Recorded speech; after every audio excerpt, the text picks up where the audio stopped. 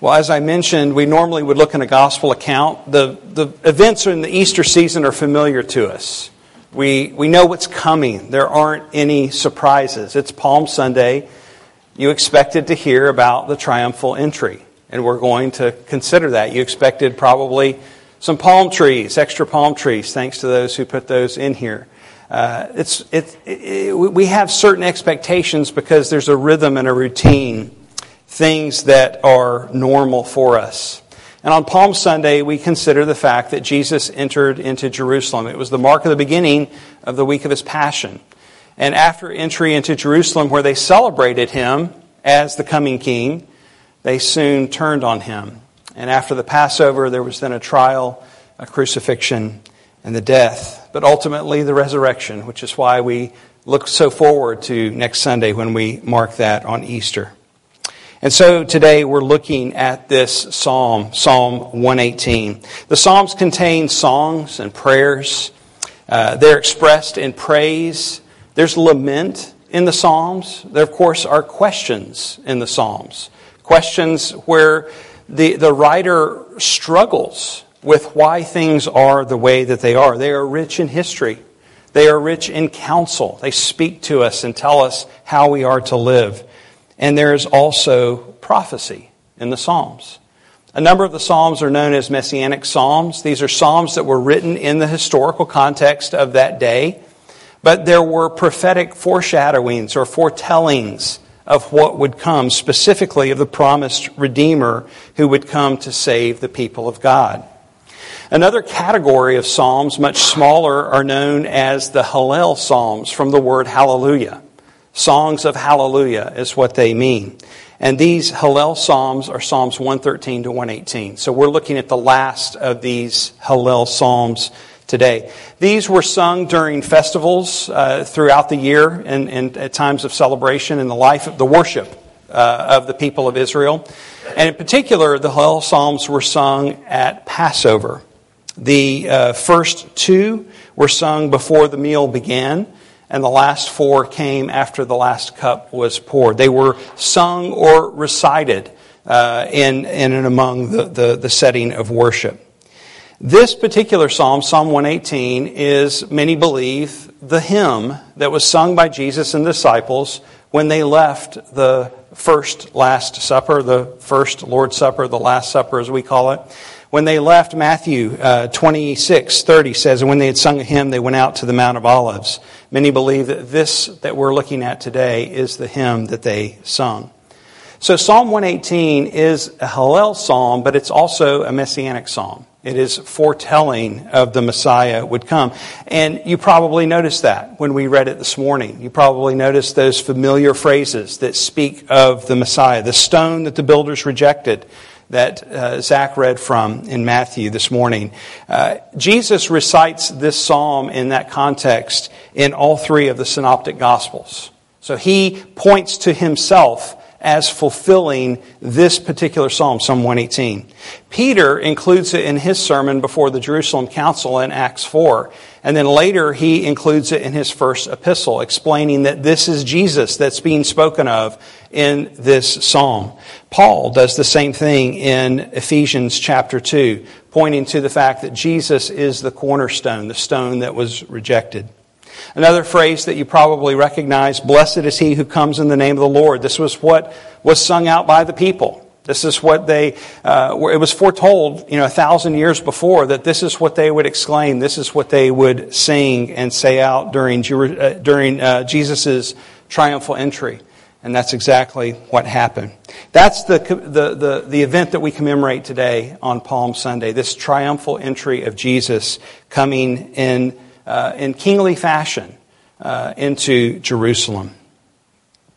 As helpful as it is to know about the events that happened, it's important to know these things. The psalm does more than this. It does more than tell us what would happen or point to what would happen. But it tells us what it means for Jesus to be king. It's helpful to understand that his kingdom has come and that we who are trusting in him have been made citizens of his kingdom. It's in these verses that we discover what it looks like to trust Jesus as our King, to know that he is sovereign. It informs us how we are to live our lives, to call out to Him when we are in distress, as the psalmist did.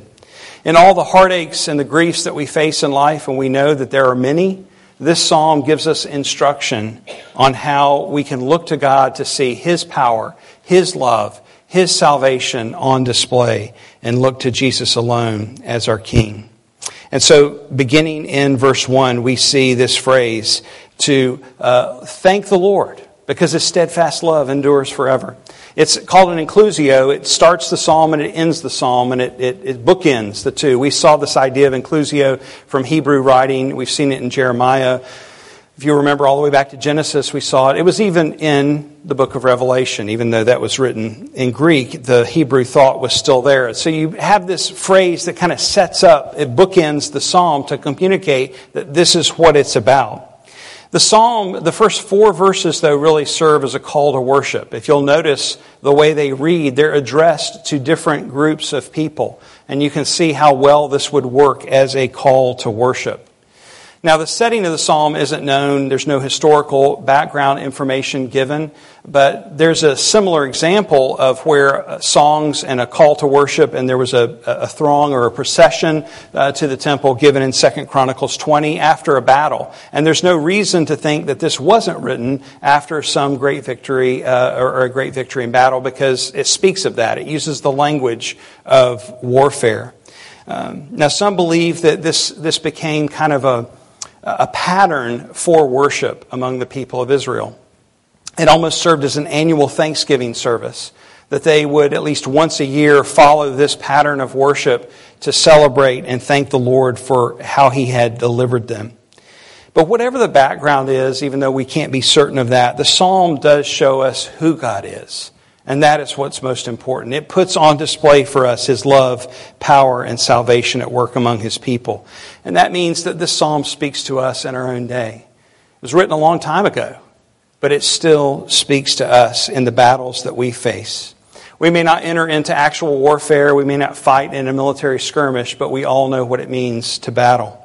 We have battles against sin and temptation. We face battles against defeat and hopelessness. We fight for faith. We fight to overcome fear, not to be controlled by fear.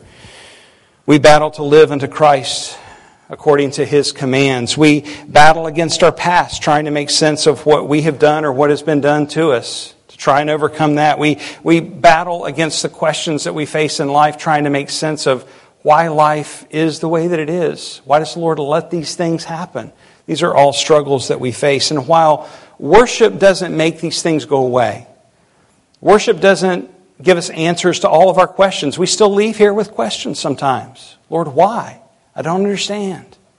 What worship does, though, is reorient us to see who is the King, to see who He is, what His character is, and what that means for us, to know that He is good and that His steadfast love endures forever. That's why we gather.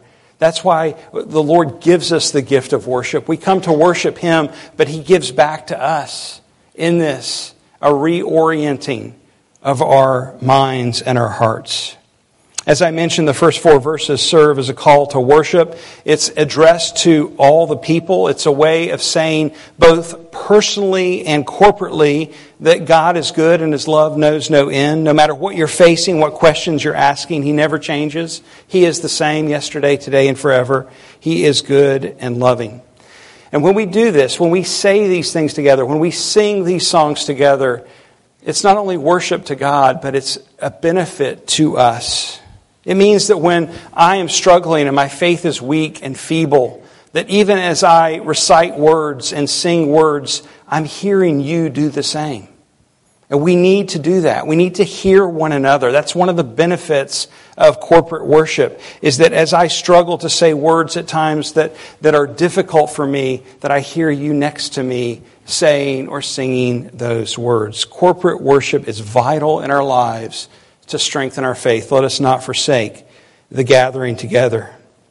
The call then is addressed to the entire assembly. You notice 3 different groups. The first is Israel. This is the nation that God had set apart for Himself, through which He gave His law, His prophets, and ultimately His Messiah. Next, he addresses the priests, or the house of Aaron, as they're mentioned here, those who serve the Lord in the temple and led in the acts of worship. And then finally is this group described as those who fear the Lord, which would certainly include the first two groups, but it's a broader phrase to include those who were not a part of the nation of Israel, but who feared the God of Israel. God-fearers were Gentiles who trusted in the God of Israel. They came and they joined in, and they are here called into worship along with the nation of Israel. This is a type of foreshadowing of what would come in the gospel, that the gospel would go to all the nations. It was never about one nation. It was about reaching to the ends of the earth, and when Jesus came, it opened that up wide. So all the people here are called to give thanks to God because His love never ends but endures forever. In the next section, verses 5 to 18, this is the bulk of it. This is kind of the meat of the message. The psalmist speaks of the actual deliverance on a personal level, using this battle imagery of having fought, likely in an actual or military skirmish. Even though we don't know for sure the background of this, if David was the writer, then he was certainly familiar with such things. Yet the application endures, and it has spoken to the people of God throughout the ages ever since, no matter what the situation. The author begins with an experience that we all understand. Look in verse 5. I was in distress. Something every one of us knows. We know this from the time that we're born. Babies come into this world usually indicating that they are in distress because they were quite happy in mama's womb, and now they're out here in this awful world. They're usually hungry or something else is wrong. But babies, when they need something, they can't solve it themselves. They let us know, don't they? If they're hurt, they express that distress. As babies grow into children, and maybe you have a memory of this, when a child is lost, that's an experience of distress. And if you ever knew that, you know what it is, that fear of, I have no idea what to do, somebody help me. And it doesn't go away as we enter in adult years. We face all kinds of distresses, great and small. And some of you have known very grievous distresses. Whatever the affliction, we can all relate to this. And it is in such situations that the psalmist tells us what we are to do. He says, I called to the Lord.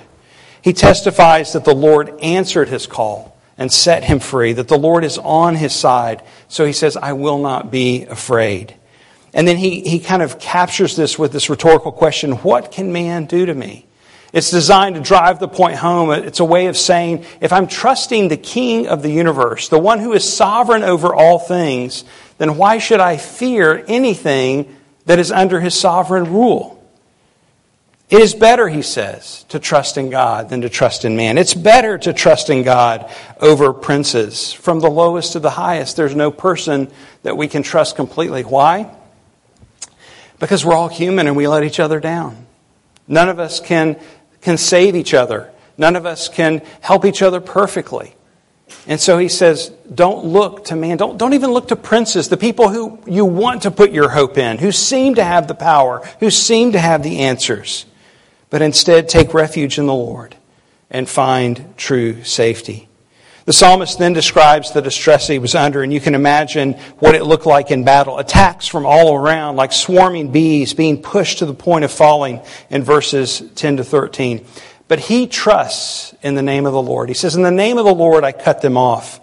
This is pointing to the character of God. It's a way of ascribing the glory for the deliverance to God. It's not that the name of the Lord is a magic spell. The name of the Lord, be it Jehovah, be it Yahweh, be it Jesus, is not to be used as something that we say and expect to get our wishes. I mean, if that were the case, then every person who came to me and said, I have cancer, I would say, in the name of Jesus, you don't have cancer, if that's the way that it worked. So what does this mean then? What is this describing? To say or proclaim that we do anything in the name of Jesus is to say that we are doing things in faith, that we are trusting Jesus because He alone has the power to overcome this. We do it in faith and we do it according to His Word. In other words, when we do anything in the name of Jesus, we do it trusting Him, we do it in the way that He has told us, and we do it with the attitude that He has prescribed. Your will be done on earth as it is in heaven. By saying in the name of the Lord, the psalmist here ascribes credit to the one who delivered him. In the name of the Lord. It is by the character of God that he sees his deliverance. In the next section we read that the Lord is described here as a song, as well as the people, their hearts are filled with songs. This is a reference back to the deliverance at the Red Sea, when Moses afterwards wrote the Song of Moses that's recorded in Exodus. And the psalmist here quotes from it directly. The Lord is my strength and my song. He has become my salvation. This was Moses' word. These were Moses' words. The song that he sang. And of course, Moses is ascribing the source of his strength, the name of the Lord, and the fact that he is also his song, that he has put a song in his heart. He is both the source of his power and the source of his deliverance. And the same is true for the psalmist. And so, as a result, the righteous now in the land sing, the right hand of the Lord does valiantly, the right hand of the Lord exalts, the right hand of the Lord does valiantly. You can see even in the English how this works in a sing-song kind of nature, that this very likely was put to music and sung. All glory belongs to God, for He alone is the one who saves. His right hand, that is His power.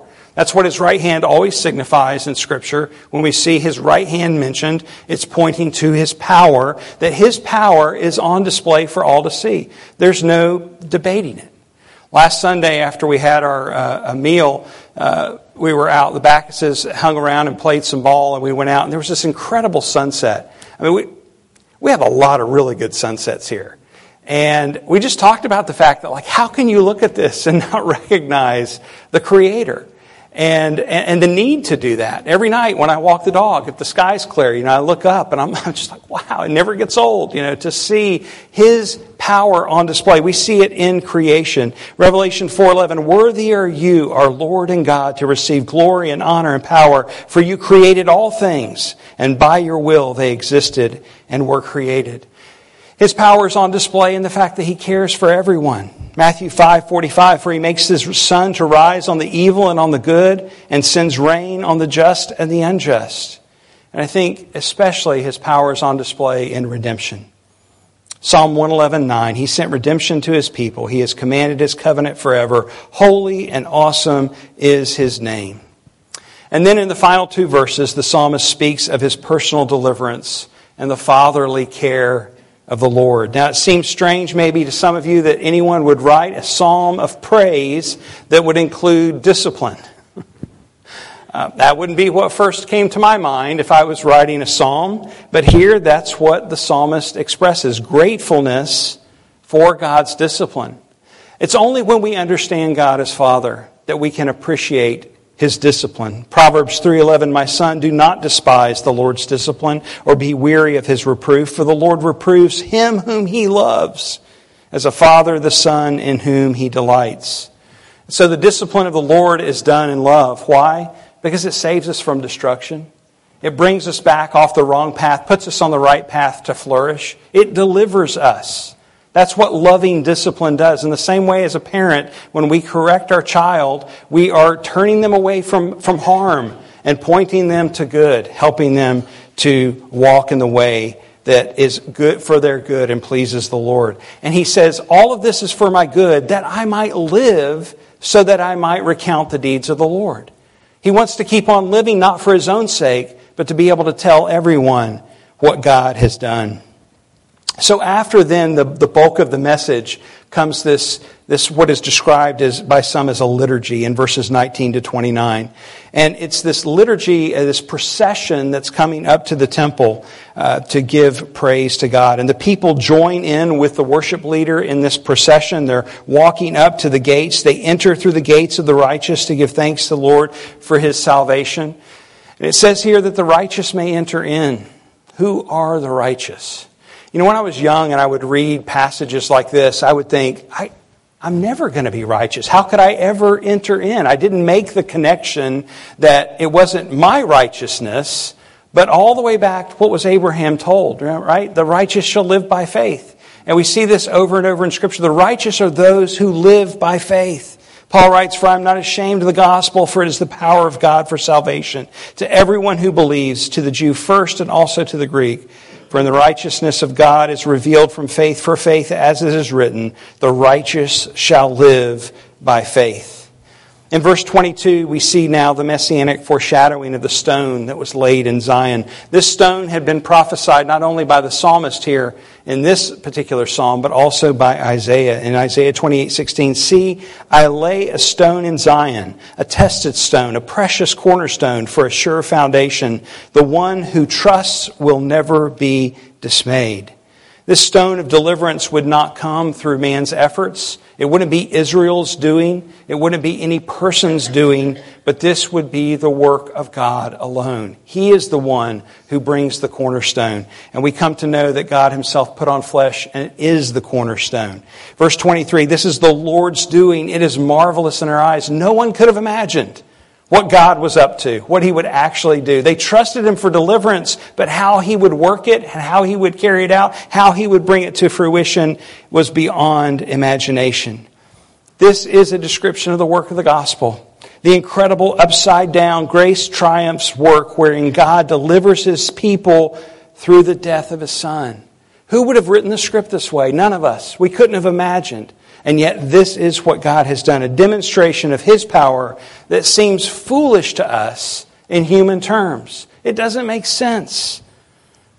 1 Corinthians 1:18, for the word of the cross is folly to those who are perishing, but to us who are being saved, it is the power of God. Why? Because it puts on display for the world to see the glory of his wisdom, of his love, and his goodness. Even though the coming king would be rejected as this precious stone, God would still establish him. They couldn't reject him enough. They couldn't stop him. God would establish him as the king forever, and of his kingdom there will be no end. And because Jesus has come and has overcome death and sin, we can say with the psalmist, this is the day that the Lord has made. Let us rejoice and be glad in it. When we sang that song as children, did we really understand that the prophet or the psalmist was speaking prophetically of the true day of salvation, the day the Messiah would come? In verses 25 and following, we see this another prophetic thing that points to the coming of the Messiah, the very utterances that were made by the people as he entered into Jerusalem on Palm Sunday. They cry out, save us, we pray, O Lord, which in the Hebrew is Hosanna. It's the cry to save us. And quite literally, in its original use, it meant that. It was a call to God to save them. But over time, it kind of morphed into not just a call to God for salvation, but a proclamation that God is the Savior. So it kind of looked forward and looked backward. It looked backward to the fact that God had saved, and it looked forward to the fact that God would save. And so it's a proclamation in faith of the God who saves. Blessed is he who comes in the name of the Lord. Another familiar phrase that we see on Palm Sunday in the gospel accounts. What was spoken prophetically in the psalm became reality on that first Palm Sunday. Did the people really know? Were they thinking of Psalm 118? I kind of doubt it. I think they were going along, they got caught up in the experience. Maybe some did. But I think a lot of it, as is evident by their turning in the days ahead, probably didn't understand what was actually happening that day.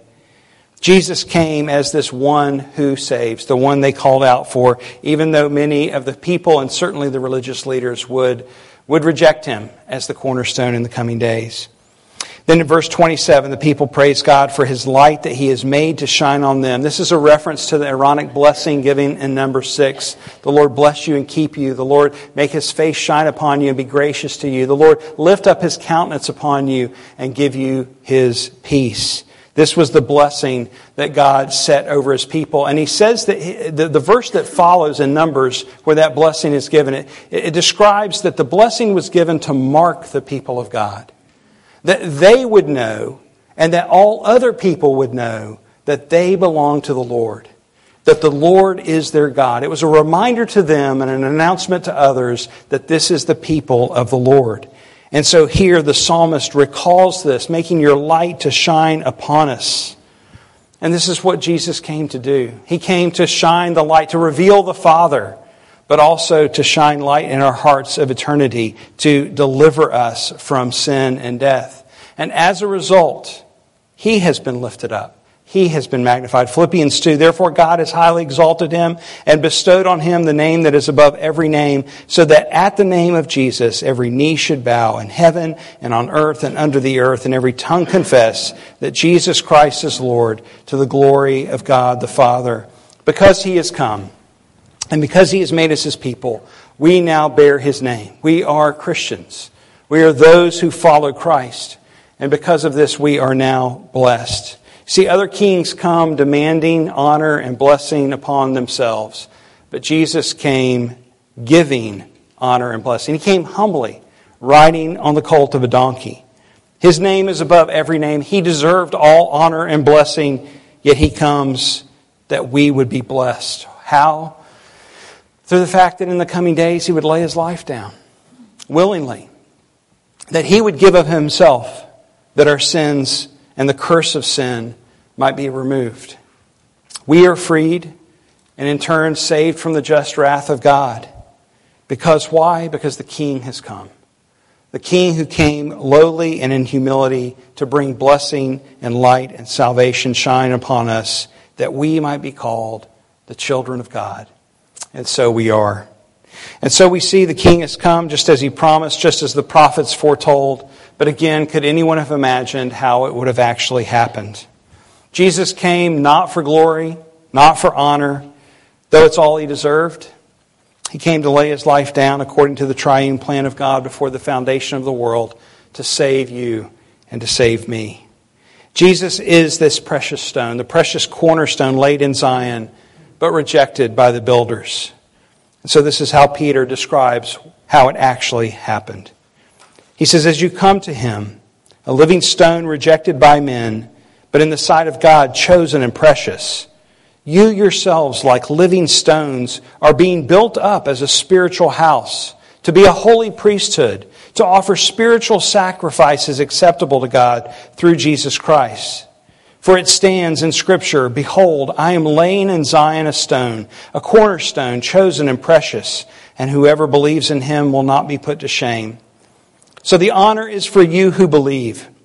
But for those who do not believe, the stone that the builders rejected has become the cornerstone, and a stone of stumbling and a rock of offense. They stumble because they disobey the word, as they were destined to do. But you are a chosen race, a royal priesthood, a holy nation, a people for his own possession, that you may proclaim the excellencies of him who called you out of darkness into his marvelous light.